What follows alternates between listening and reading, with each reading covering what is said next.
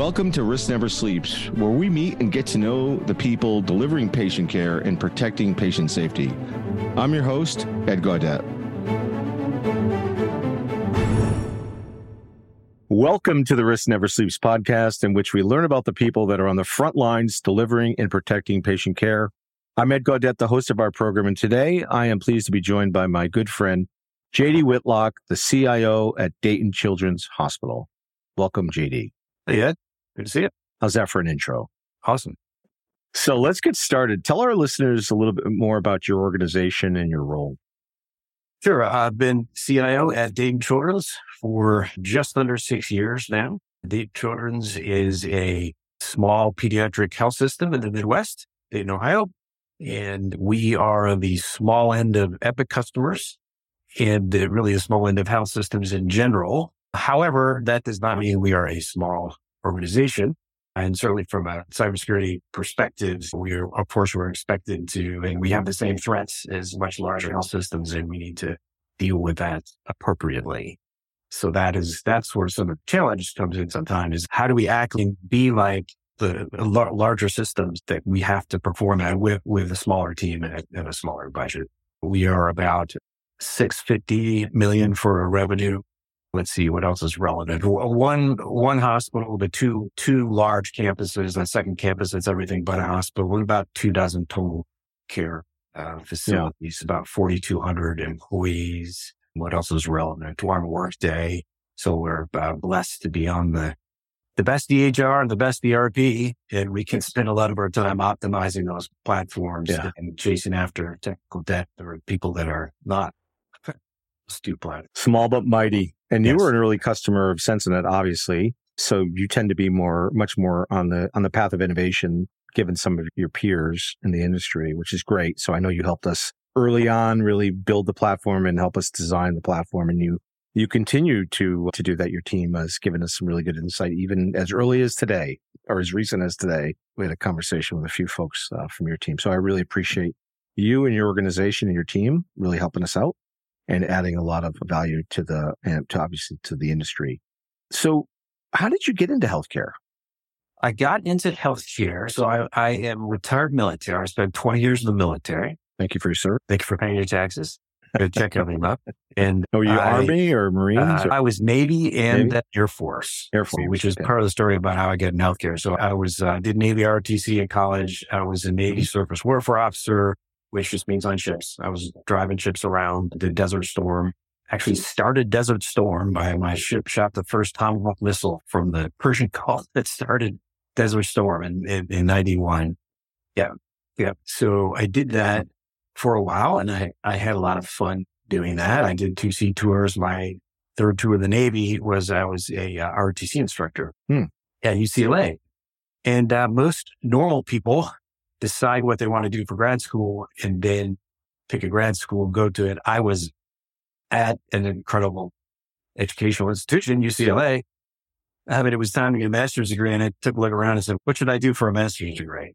And so my experience was management experience, and healthcare was attractive because I just like the mission aspect of healthcare, which sort of fit into the mission aspect of the military, which is part of why I got in the military. And the concept that if you do a good job, then you're helping patients and you're helping doctors and nurses and other caregivers take care of patients. So that's what sort of got me interested in it. I did a Master of Public Health at UCLA and helped policy and management. And then, long story short, I got out of the military to finish that degree. And then, but I was a third of the way into a military career. And so I actually came back to do healthcare administration in the Air Force. Long story, not worth telling why I switched from the Navy to the Air Force, but it just worked out that way. And so then the last 2/3 of my military career, 13 years, was a healthcare administrator in the Air Force, which is obviously a very large, very integrated delivery network, global integrated delivery network. And the guy was privileged to do a large variety of jobs, starting out on the operational side before I got into the IT side. So I saw what was at the time the largest patient-centered medical home roll out with the entire Air Force Medical Service before it was cool. And obviously of course, military has been doing value-based care forever before it was cool. learned a lot of great lessons in population health management for these kind of things that were, then when I started from the Air Force 2009, moved over to private sector healthcare, was just when value-based care was right. CMS was telling us we're all going to do value-based care. And it fits and starts the nice transition into that. But I went frequently and still am sometimes taking lessons learned from military health. And there's a lot of great things about military health. There's a lot of bad things about military health too. But it was really great experience. Where were you stationed in the Air Force? My first duty station in the Air Force was Barksdale Air Force Base in Shreveport, Louisiana. Ooh, nice. Then came to Wright-Patterson, where I am now in Dayton, Ohio. Then I did an educational assignment because the military is so good. Education, they never got into to IT, and they said, okay, go actually get smart on IT and go back and get a degree in IT. So I did that. And then actually I finished up in DC, where a lot of people finish up their careers doing basically healthcare informatics, program management, let's call it. So did you retire as a colonel or lieutenant colonel? Oh. Yeah, I made the decision to not go after the command track to get the next promotion, which would have meant going back to being a generalist healthcare administrator after I was deep into the IT and really enjoyed the IT. I knew that I basically wanted to do something akin to what I'm doing now when I got out. And so it actually made sense to stay specialized and then not compete for that next promotion. So I'm very glad that's what I did. Yeah, no, I love that. I love the common theme of the shared mission too, which is so unique in healthcare and obviously the military, but yet it's so powerful. And what does that meant? What has that meant to you? The shared mission? By the way, it just occurred to me something else to mention. We're talking about Air Force. I was looking at your other guest, Risk Never Sleeps. Your number one guest was Drex Ford. Yes, that's right. We made note. Drex is another. I did, yeah. Service Corps vet. So he and I worked together in DC. Oh, you worked with Drex. Oh, cool. And a great guy, obviously. Yeah. And there was amongst the people in that massive bureaucracy, there were two kind of people. There were people that always went by all the rules of the bureaucracy and never got anything done. That wasn't Drex, I'm sure. That was not Drex. That was not me. And you had to know how to creatively, slightly bend the rules to get anything whatsoever done. And in particular, the rules that could never get anything done were some of on the cyber side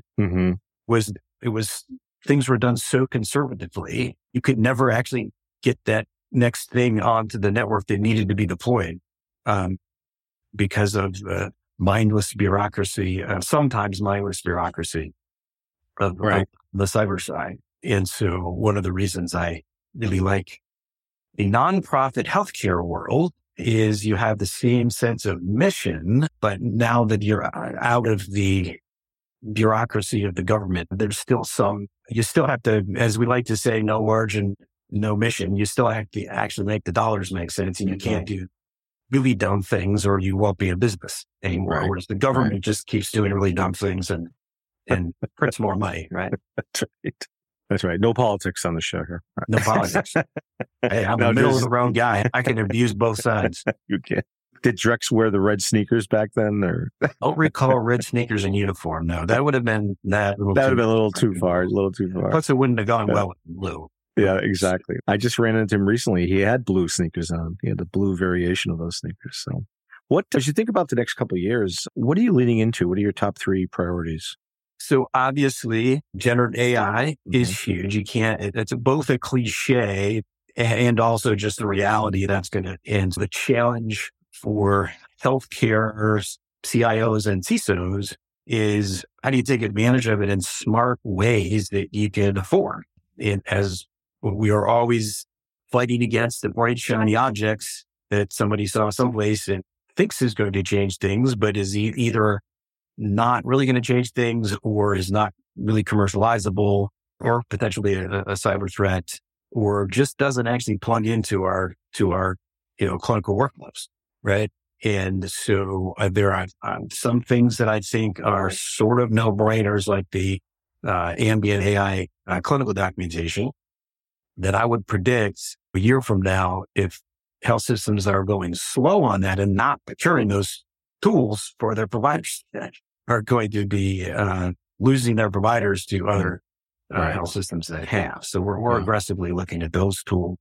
And then back to being blessed to be on Epic. Epic's were, because of their existing partnership with Microsoft, they were in a very good position to rapidly take advantage of a lot of the open AI stuff. And so they're rolling out a lot of great tools to, for example, help providers to sort of auto drafts of responses to patient messaging and just summaries of, hey, here's everything that happened with this patient since you last saw them 6 months ago or a year ago. And just in a easy to reference, easy to digest form in that 1 minute you have before you walk in the patient. So some of these things, obviously, we're not talking about diagnosing the patient. We're not talking about automatically sending things to the patient. We're just talking about provider efficiency. Yeah. Which is the no-brainer thing that the generative AI should be doing.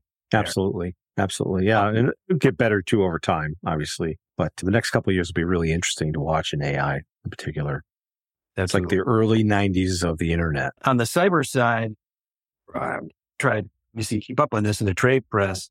And there are some great tools that are using generative AI to help with the defending. In addition to the fact, yes, it makes the bad guys a little bit faster, a little smarter to use some of these tools.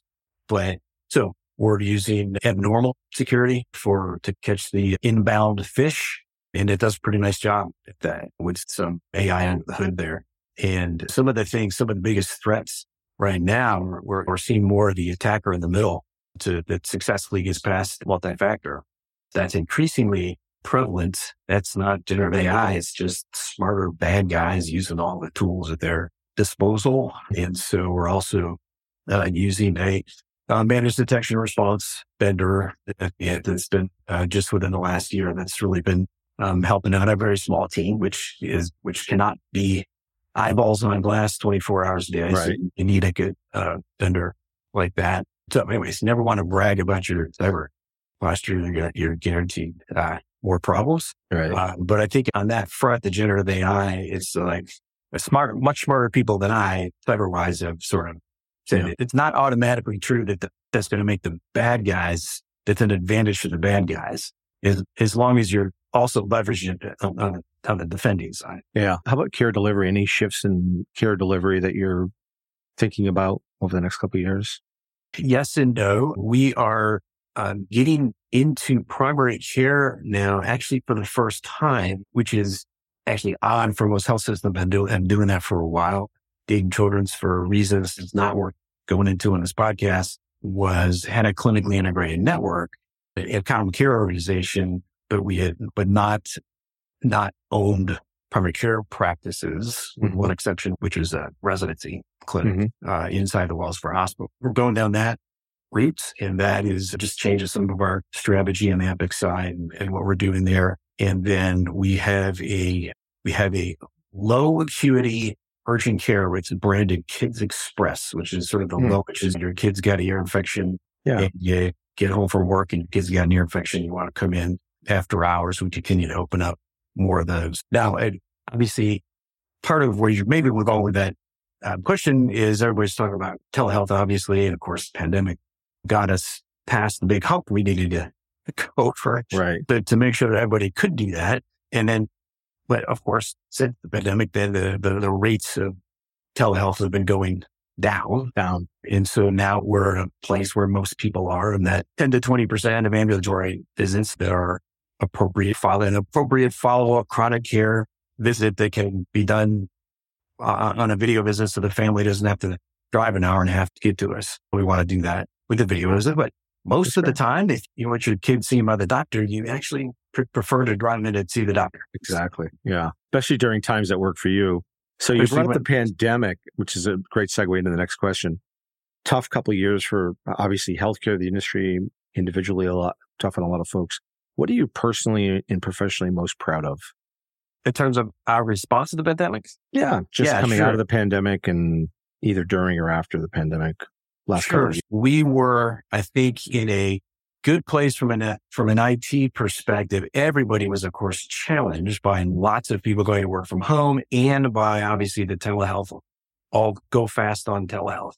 We were blessed to be in a place we had actually less than 6 months previous to the start of the pandemic, done the integration work we needed to have a video business plug into Epic. So we were ready to go with that. And the problem we had, and probably a lot of people had, was we were ready to go on the software side, but we did not have we in our exam room sell a lot of small PCs mounted over the desk. A lot of people have not providers just walking around with laptops with cameras on them. And so we didn't have enough cameras.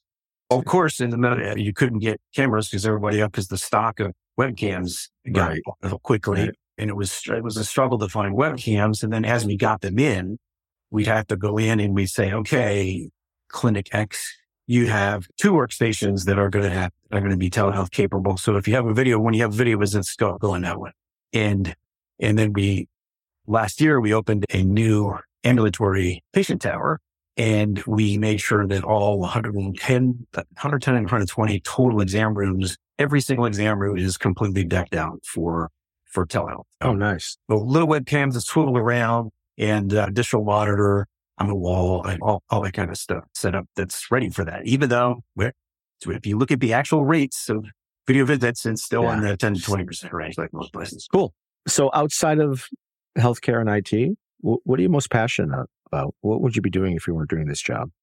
What I'd be doing if I wasn't doing this job? Yeah. I mean, I do love what I do. So what are your hobbies? What are my hobbies? Oh, yeah. Do you have any hobby that if you weren't doing this? I have hobbies. Yes. I know you have hobbies. I've seen them. So I am a baseball fan. Mm-hmm. So I've followed the Cincinnati Reds and the single A team for the Reds, the Dayton Dragons. I have a ticket package too, and I can walk to the stadium. My wife and I lived in downtown Dayton after our youngest graduated from high school. We moved out of the burb with a good school district and moved downtown. And the graphic behind me is the Dayton Arcade, which, as you can tell from the looks of it, is one of those built in the early 1900s, the original indoor mall. And it's been beautifully restored. And that's actually where my office layout is. That's literally the view outside of if I turn the other way and look, that's the view outside. That's beautiful. Yeah. So I live a few blocks from here. The ballpark, which is the nicest single A ballpark in baseball, is a few blocks from here. So I can, on many summer evenings, I'll be found at the ballpark. I enjoy motorcycle riding. I don't play golf. If it's a nice day and I got some buddies to go do things with, I'm riding a motorcycle. You're on the bike. What kind of bike do you have? Triumph T120 Bonneville. Nice. It's like a classic looking modern engineered motorcycle. Yeah. And then my wife and I are foodies. We love to travel, and I'm a history buff. So traveling someplace, seeing interesting history, and then having a really nice meal. That would be sort of. What was your last trip? Last trip, we did Pacific Northwest with both of our daughters, and we did Seattle, Willamette Valley, south of Portland, Cannon Beach in Oregon, did some whale watching, and then ate a lot of great food. Some great Pinots up in Willamette. Absolutely. Yeah. Wonderful Pinots. Very nice. You could go back in time. What would you tell your 20-year-old self? My 20-year-old self. Mm-hmm. I would have given my 20-year-old self some advice on women, probably. It all worked out well. I've been happily married to my wife for 27 years. Oh, that's great. But when I was Congratulations. 20, I'm not sure I'd quite figured out how to. Were you in the military at that point? Back in the day before I'm 20 and our ROTC student at that point. Yeah, you're still an ROTC. Yeah. But yeah, back in the day before dating apps, you had to actually approach another human being and talk to them. I'm very good at that when I was 20. I don't think any of us are really good at that. I still wonder if I'm any good at it. Okay, so I'd be remiss if I didn't ask you this question. It's the Risk Never Sleeps podcast. JD, what's the riskiest thing you've ever done? The riskiest thing I've ever done? So I mentioned I ride a motorcycle. That's inherently risky. Mm-hmm. A simple accident that in a car would not be a horrible thing. Can be a horrible thing on a motorcycle. I always wear all my safety gear. I don't do anything. I'm not one of those crazy people you see weaving around in cars. Mostly I just want to tool around some country roads, go out with some buddies and eat at a barbecue place out in the country and ride. But I do understand that is an inherently risky activity. I decided it's worth the fun of doing it, but that isn't how we risky. The joke of my wife is every time I leave, she goes, is your health insurance or is your life insurance paid up?